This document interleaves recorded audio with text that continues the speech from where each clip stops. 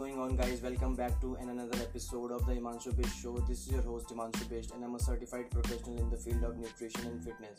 So a lot of you were asking me how to approach weight gain. तो मैंने decide किया कि क्यों ना स्टेप बाय स्टेप गाइड बनाई जाए वेट गेन के लिए.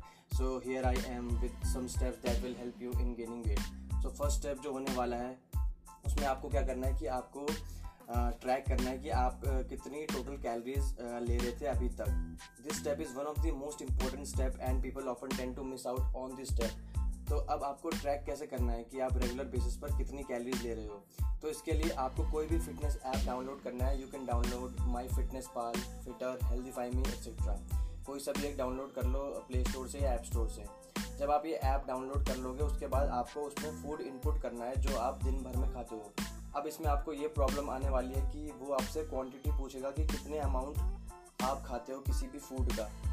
तो इसके लिए आपको क्या करना पड़ेगा, इसके लिए आपको अपना फूड मेजर करना पड़ेगा कि करंटली आप कितना खाना खा रहे हो. So ideally you should have a weighing machine जिससे आप अपना फूड मेजर कर लो. Because you need to measure your food if you want results. Approximation is never going to give you any results whether your goal is gaining weight or fat loss.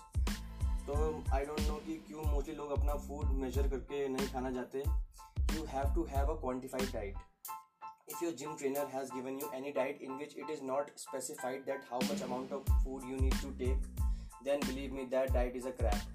So this was your first step जिसमें आपने अपना food major कर लिया through out the day जो भी आप खा रहे थे. इससे क्या होगा कि जब आप पूरे दिन का फूड इनपुट कर दोगे उस ऐप में तो वो आपको टोटल नंबर ऑफ कैलोरीज बता देगा जो आप पूरे दिन भर में ले रहे हो. अब जो स्टेप नंबर 2 है उसमें आपको अपना BMR यानी बेसल मेटाबॉलिक रेट और TDEE यानी total daily energy expenditure calculate करना है. अब ये आप कैलकुलेट कैसे करोगे, ये आप कैलकुलेट कर सकते हो ऑनलाइन कैलकुलेटर से या मैथमेटिकल फार्मूलाज होते हैं वो आपके मिल जाएंगे इंटरनेट पर उनसे. So this was basically step number 2. अब स्टेप नंबर 3 में आपको करना क्या है कि जो भी आपका BMR या TDEE निकला है उससे आपको वो कैलोरीज कंपेयर करनी है जो आपने स्टेप 1 में निकाली थी. अगर आपकी कैलोरीज जो आपने स्टेप 1 में निकाली थी वो आपकी BMR से भी कम है तो आई विल रिकमेंड कि आप अपना फूड इंटेक इतना बढ़ा दो डायरेक्ट कि वो आपके BMR से थोड़ा ज़्यादा हो जाए. मतलब सपोज अगर आपका BMR था 1500 और TDE है 2000 और कैलोरी जो आपने फर्स्ट स्टेप में निकाली है वो है 1300, तो आप अपना फूड इंटेक इतना बढ़ा दो कि आपकी कैलोरीज 1600 पहुंच जाए. अब इसके बाद आप 4-5 दिन तक 1600 कैलोरी वाली डाइट ले सकते हो. अब आपको 4-5 दिन बाद करना क्या है कि आपको अपनी कैलोरीज फिर से बढ़ानी है और आपको अपनी कैलोरीज कर देनी है 2000 तक जो आपका TDEE था. तो फॉर द नेक्स्ट 7 डेज आपको 2000 कैलोरीज लेनी है. And once 7 to 10 days are over तो आपको करना क्या है कि अपनी कैलोरीज 200 कैलोरीज से फिर बढ़ानी है. मतलब पहले आप 2000 कैलोरीज ले रहे थे, अब आप 2200 कैलोरीज लो 7 या 10 दिन तक और 7 या 10 दिन के बाद फिर से 200 कैलोरीज बढ़ाओ. मतलब आपको बेसिकली कैलोरी सरप्लस में जाना है. If you do all these things in a proper manner you will automatically see gain in weight. अब ये तो मैंने बताया कि अगर आपने जो कैलोरीज फाइंड आउट करी थी स्टेप 1 में वो अगर BMR से कम आती हैं तो आपको ये करना है. लेकिन अगर आपने जो कैलोरीज फाइंड आउट करी थी स्टेप 1 में वो BMR से कम नहीं है, BMR से ज़्यादा आती हैं और आपके जो TDEE है उसके आसपास आती हैं, तो आपको करना क्या है. And one thing that I want to mention here is that TDEE जो होता है वो BMR से ज़्यादा होगा आपका. जब आप कैलकुलेट करोगे या ऑनलाइन कैलकुलेटर से देखोगे तो वो आपको पता चल ही जाएगा.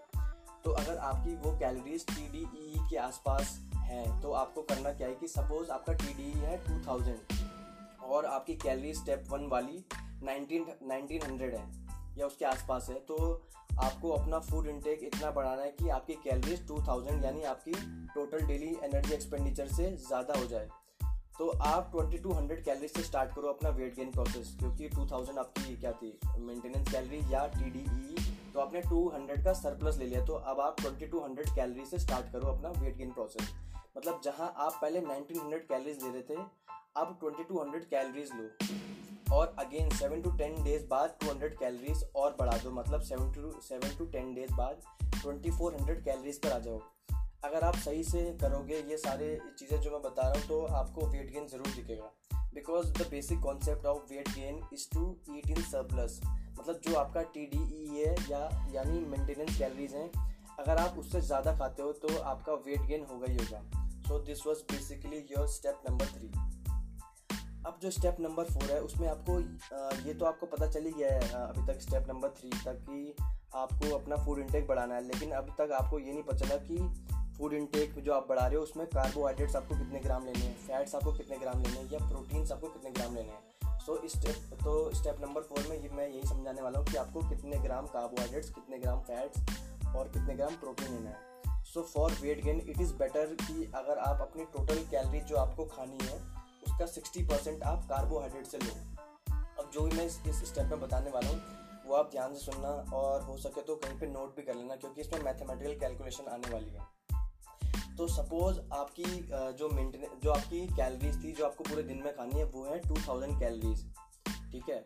और आपको मैंने बताया कि 60% आपको कार्बोहाइड्रेट्स लेने हैं, तो 60% ऑफ 2000 हो गया 1200 कैलोरीज। तो आपको 1200 कैलोरीज तो आपको कार्बोहाइड्रेट से लेनी है, लेकिन अब आपको अभी तक यही पता चला कि 1200 कैलोरीज हैं, अभी आप तक ये नहीं पता चला कि कार्बोहाइड्रेट्स के कितने ग्राम लेने हैं। तो अब 1200 को आपको ग्राम में कन्वर्ट करना है, क्योंकि 1200 कैलोरीज हैं, लेकिन आपको चाहिए क्या, आपको चाहिए ग्राम, कितने ग्राम कार्बोहाइड्रेट्स। तो जो आपका 1200 कैलोरीज निकाली हैं उसको आप डिवाइड कर दो 4 से इसलिए क्योंकि 1 ग्राम कार्ब में 4 कैलोरीज होती हैं। तो जब 1200 को आप डिवाइड करोगे 4 से वो होगा 300, तो मतलब आपको 300 ग्राम कार्ब लेने हैं। So basically 300 gram of carb is equal to 1200 calories. अब आते हैं प्रोटीन पे। तो जब आप स्टार्ट कर रहे हो, मतलब स्टार्टिंग में आप 1 to 1.2 ग्राम पर kg of your body weight protein low.